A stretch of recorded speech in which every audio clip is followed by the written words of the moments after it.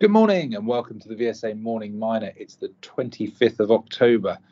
I'm joined by Paul Rankin. Andrew is at the ringing the bell ceremony for Guanajuato Silver, which today joins the Aquis Stock Exchange. So it's now dual listed in London and Canada. Paul, how are you doing? I am all right. Thank you. How are you? Yeah, very well, thanks. Yeah, all good.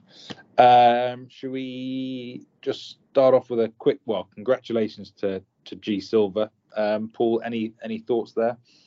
Well, it'd be nice. It is nice that they've got this dual listing now, and now to demonstrate that there is some good trading volume, I think, to be had for silver producer, primary silver producer in London. So besides Fresnillo, something that's smaller and more attuned to retail capital and small institutional investment. So we wish them good luck, and we by all means encourage investors and listeners out there to contact their brokers and ask to be able to trade Guanajuato Silver on their platform. Yeah, primary silver exposure is pretty hard to come by in London. You mentioned Fresnillo. There's really very little else. Hochschild, Adriatic Metals has a reasonable byproduct credit, but in terms of silver production, there's certainly nothing in the small and mid cap space that has a meaningful quantum of production. So this is quite an exciting new company, particularly with its growth profile and the recent cost cutting that they've been doing. Yes, that's right. And the pace that they're making here really exemplary at this point in time.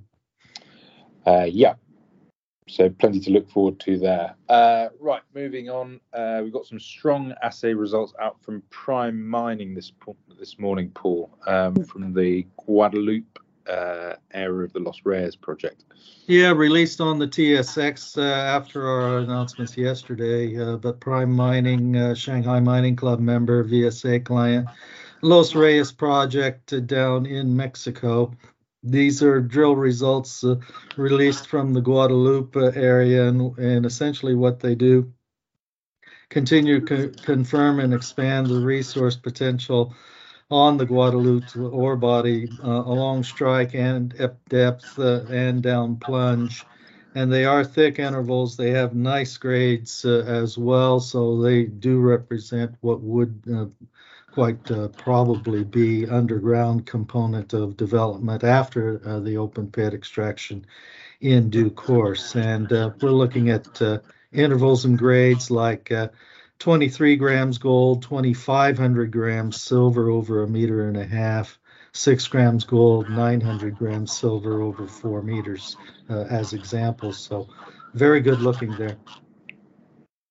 Yeah, those are some of the highest grade sections, but also some thick intercepts with solid middle of the road grades with sort of 10, 17 meter sort of intercepts. So encouraging widths for underground mining.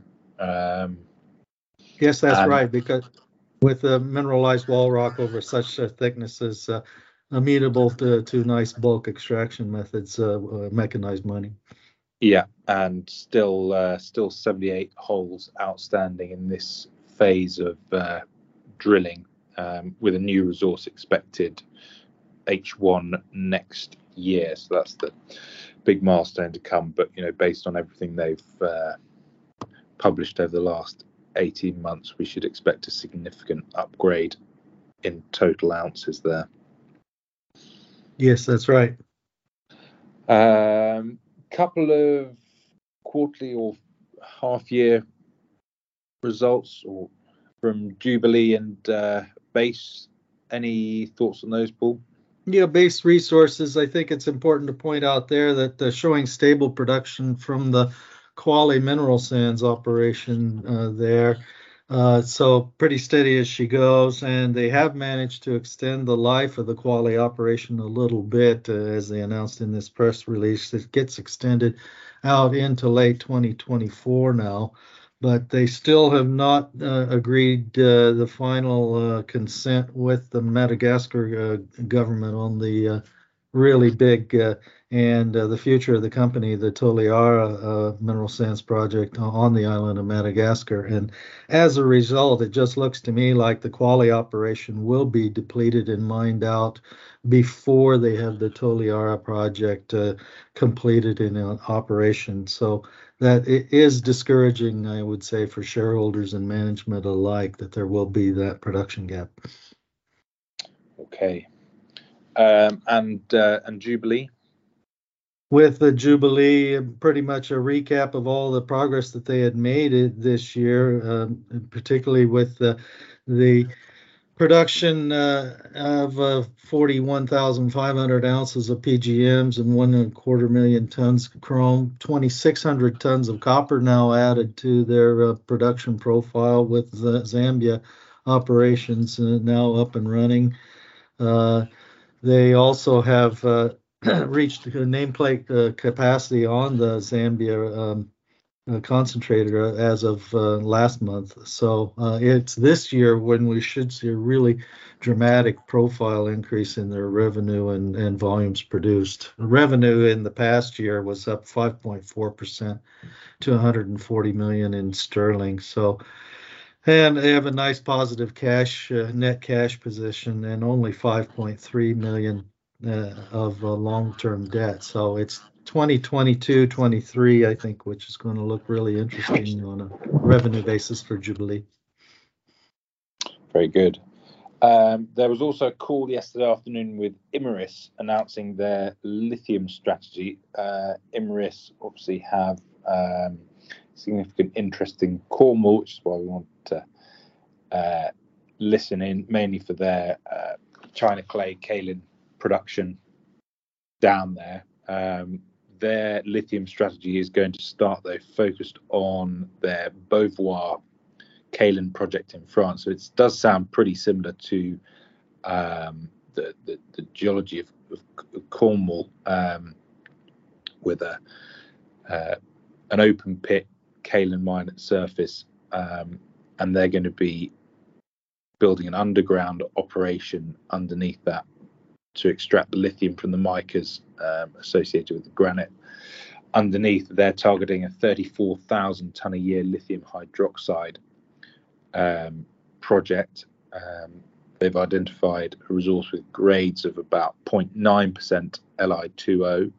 So that's somewhat higher than what's been reported in Cornwall, which is why they've chosen to focus their efforts in France first before moving elsewhere. But they're looking at deploying about $1 billion of capex, which looks to be between the mine, an initial processing plant by the mine, and then a conversion plant in a industrial zone that's yet to be chosen. It does also have tin and tantalum credits, which are included in the 7,000 to 9,000 euro per kilogram cash cost they've announced.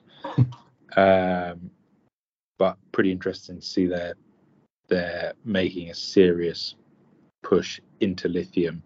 But it looks like they're going to take it fairly slowly, not looking to get into production for 4 or 5 years.